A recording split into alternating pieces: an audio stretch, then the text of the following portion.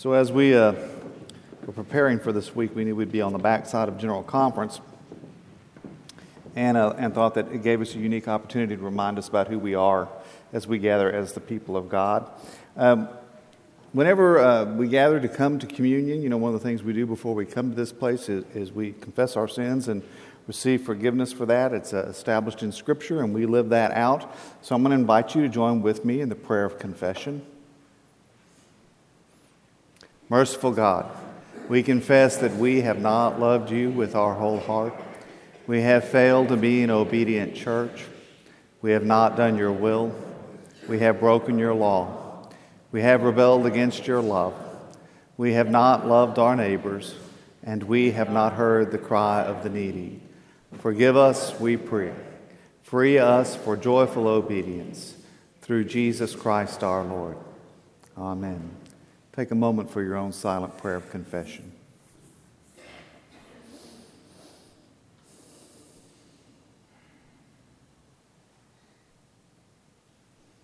Hear the good news. Christ died for us while we were yet sinners. That proves God's love toward us. In the name of Jesus Christ, you are forgiven. In the name of Jesus Christ, you are forgiven. Glory to God. Amen. So as I said in the email that went out to you this week, I'm going to share with you a letter from our bishop. I've made a few little grammatical corrections in it in a couple places. We were all pretty tired when we came home, and he promised us he would write this letter, and I promised him I would read it to you. So this is from Bishop Schnase. Dear members, pastors, and friends of the Rio, Texas Conference, grace and peace to you in the name of our Lord Jesus Christ. Many of you anxiously followed the proceedings from the special called session of General Conference in St. Louis. These past few days have been emotionally difficult for every one of us. My heart broke watching fellow United Methodists fail to find a new path forward that breaks through the impasse that we've experienced in our church over the past 47 years over LGBTQ inclusion. We had many difficult and public conversations about issues that are tied to our identities as United Methodists, as Christians, and as children of God. For those of you who have not followed the details, I offer a brief explanation of what happened over 4 days in St. Louis.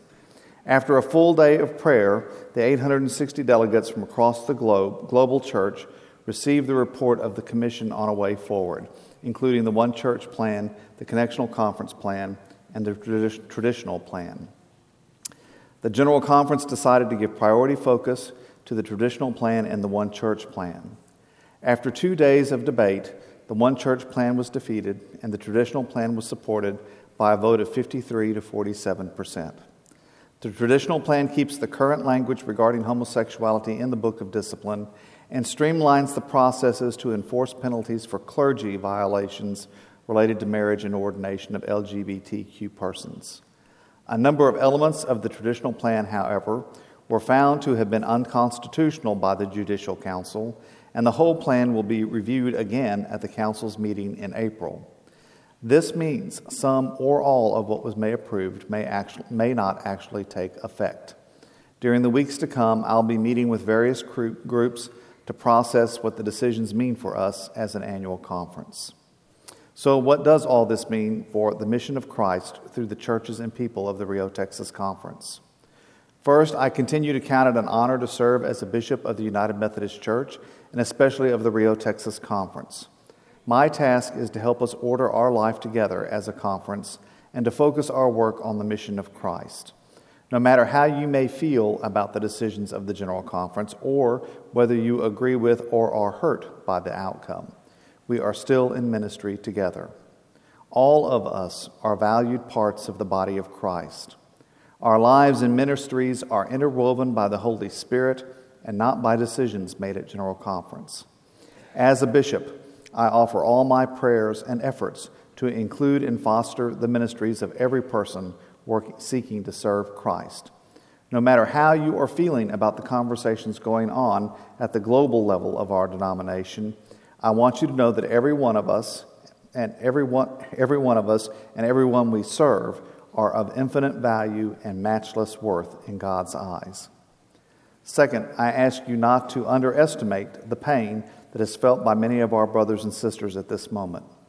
Many people feel hurt and excluded by decisions made at General Conference. Please pray for those most personally affected. Within every congregation in our conference, there are people for whom the conversation is not an abstract debate, but rather a conversation that affects lives dear to us: sons, daughters, brothers, sisters, co-workers, neighbors. A great number of people from the LGBTQ community are committed, faithful United Methodists. This is a tender time in the life of our church, a time especially to bear with one another in love, with all humility and gentleness. That's from Ephesians 4:2. Third, we still have much important work to do together. While we were gathered in St. Louis, the need for a faithful United Methodist witness in Rio, Texas has only grown greater. Across our annual conference, there are multitudes that need to hear and witness the love of God in their lives and communities. While we debated plans and passed motions, our members and churches have been continuing the good work of reaching out to new people in new ways. Our disaster response network continues to bring hope to those whose lives have been devastated by Hurricane Harvey and other natural disasters. Our churches and partners continue to respond to the humanitarian crisis at the border.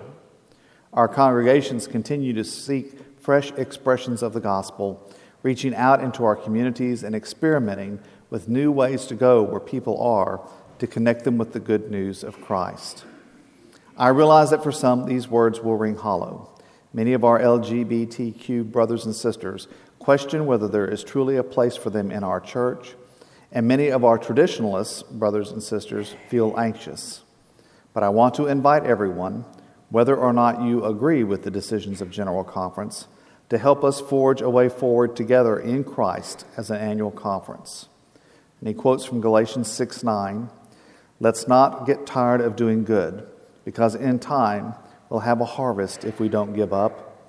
And then from John 13, "So now I am giving you a new commandment. Love each other. Just as I have loved you, you should love each other. Your love for one another will prove to the world that you are my disciples." Join me in prayer that we might continue to bear witness to the love of Jesus Christ in our churches, communities, and throughout Rio, Texas. Yours in Christ, Bishop Robert Schnase of the Rio, Texas Conference of the United Methodist Church. We asked the bishop to write this letter and put it out when we met with him the last day of General Conference. And you should know that he worked on the commission on a way forward and put a tremendous amount of his own time, effort, energy into working with that. And so this was a difficult event for him in more ways than one. And I would ask you to hold him in prayer as he is kind of figuring out what to do at this point in time and how we move forward from this place. This was a very emotionally bruising and battering kind of event. Every morning as we gathered, we walked through a gauntlet of different lobbying groups, and so we got called by one of the groups that we passed through called us perverts, and the other one called us murderers as we walked into the building. So we got to run through that every morning as we gathered and came together in that time and a place. And in spite of that, I will tell you that our delegation out of this annual conference dealt with each other with a tremendous amount of respect and a lot of graciousness. We had dinner pretty much every night and shared with one another how we were doing. And most of the delegates on the floor actually dealt with each other very graciously. And so, there is hope in that. I will tell you also that one of the things that is a reality is that we are learning and having to wrestle with is that we are no longer simply an American church. We are now a global church.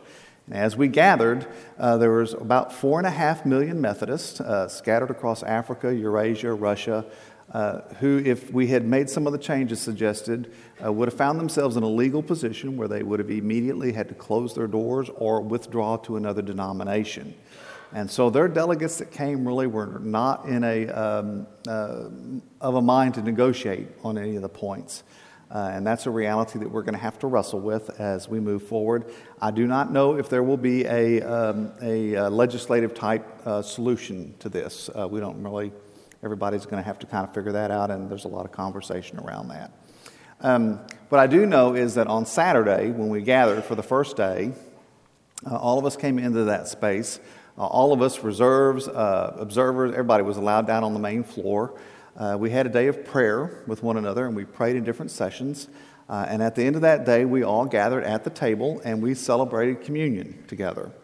Because in the Christian faith, this is the one place we have always come together. If you read the history of the Christian church, one of the things you will understand and pick up pretty quickly is that we have never been united as an institution or an organization or a structure. We began dividing up early on. We had the Jerusalem church, which was primarily Jewish, and we had churches in Corinth and Ephesus and Thessalonica, which were primarily Gentile. And so early on, there were discussions and divisions and wrestling about how we do things and how that was going to happen.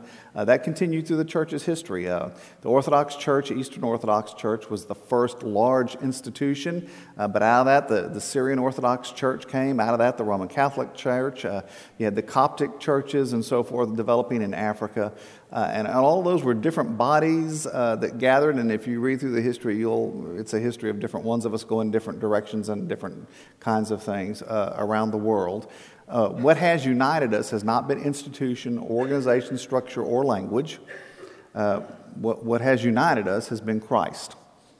It is in Christ that we find our unity and in our relationship with Christ, and specifically when we come to this table, because this is the one ritual that we all share most fully with one another.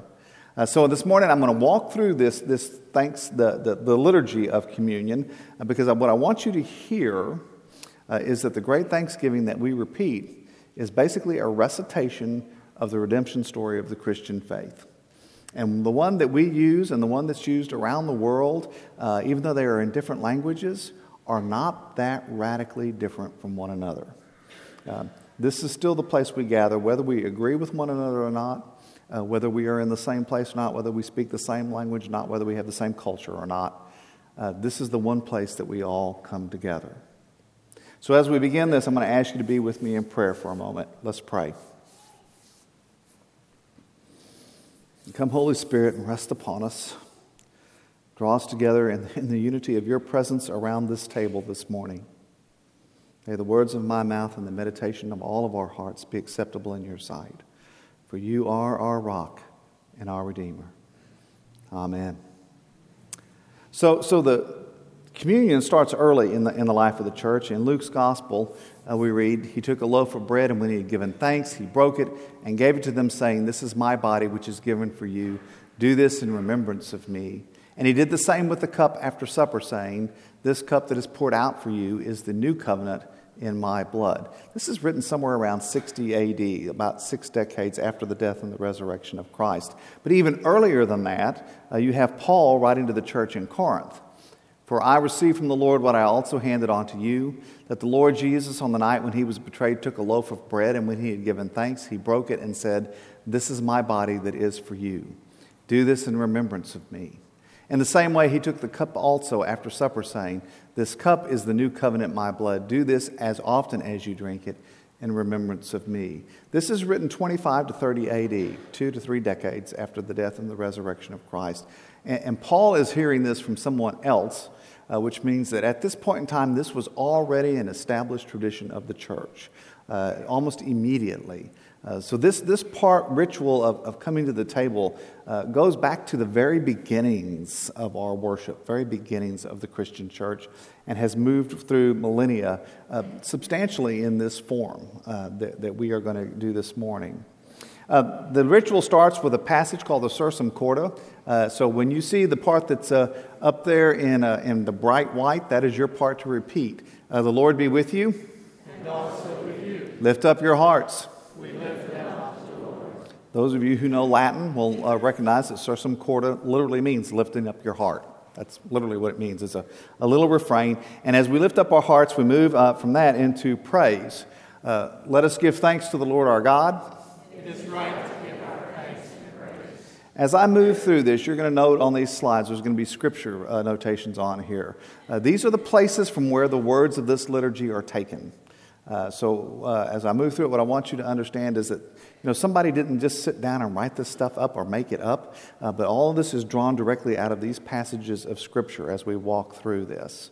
So now, having opened our hearts to praise, the next little piece continues in that vein. It is right and a good and joyful thing always and everywhere to give thanks to you, Father Almighty, Creator of heaven and earth. It's a remembrance of who we are and who God is, that God is Creator and we are creature, and this is who we are praising as we begin this time together. You formed us in your image and breathed into us the breath of life.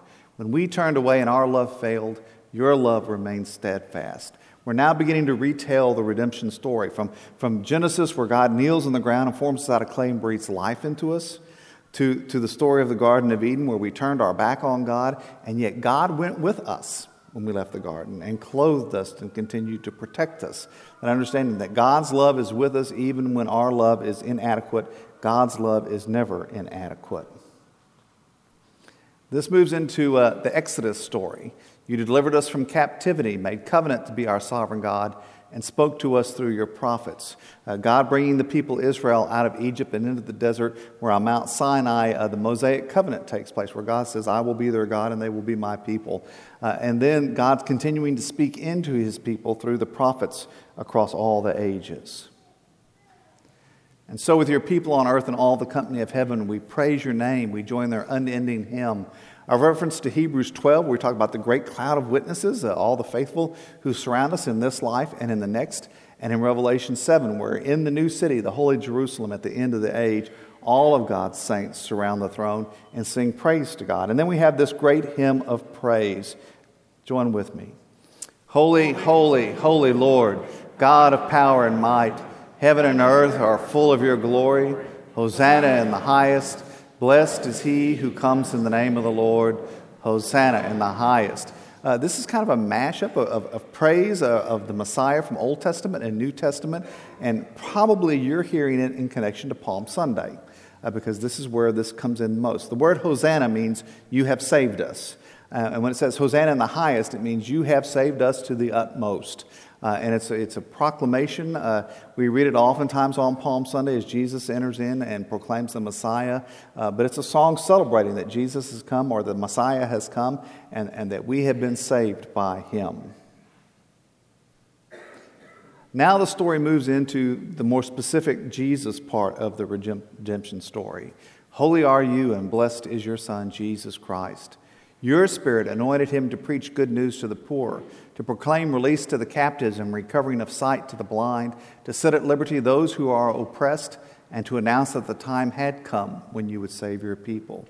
This remembers back to when Jesus begins his ministry. He goes to the synagogue in Nazareth. He unrolls the scroll of the prophet Isaiah. And from Isaiah 61, he reads that this is who the Messiah will be. And he reads this in light of the people that are sitting there. And then at the end of that, he says, today this has been fulfilled in your hearing. A proclamation that he is indeed the Messiah. Now, in all honesty, the folks in Nazareth who had known him since he was a little boy didn't all receive that news well. But nonetheless, it is a proclamation, a self-proclamation, that he understands himself to be the Messiah. And Matthew's gospel tells us he fulfilled that. He healed the sick, fed the hungry, ate with sinners. He fulfilled what he said he was going to do. By the baptism of his suffering, death, and resurrection, you gave birth to your church, delivered us from slavery to sin and death, and made with us a new covenant by water and the Spirit. This passage reaches into a number of places to talk to us about the fact that in Jesus' baptism, we're introduced to baptism by water and the Holy Spirit, not simply water, and that in Jesus' offering of himself is given to us the resurrection, the redemption, the gift of new life. And so this story reminds us that it's through these critical actions in the life of Christ that we find the redemption we seek, through his baptism and through his suffering, his death, and his resurrection. We are released from sin, but we are also given the gift of new life. When the Lord Jesus ascended, he promised to be with us always in the power of your word and Holy Spirit. These are the pieces of the story where Jesus is speaking to the disciples as he gets ready to leave. In the Acts, he's preparing to ascend, and the disciples are saying, when's the kingdom going to come? He says, it's not your business to know that, but go into Jerusalem and wait there until the Holy Spirit comes upon you and gives you power.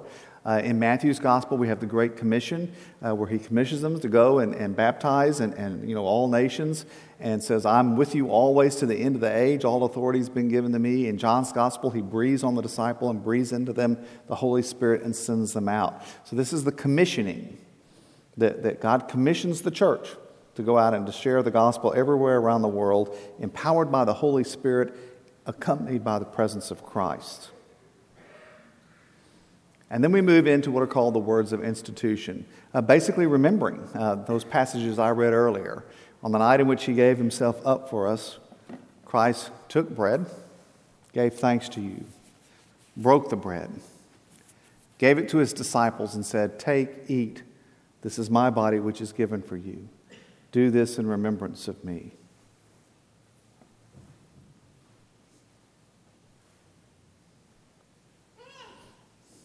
When the supper was over, he took the cup, gave thanks to you, gave it to his disciples and said, drink from this, all of you.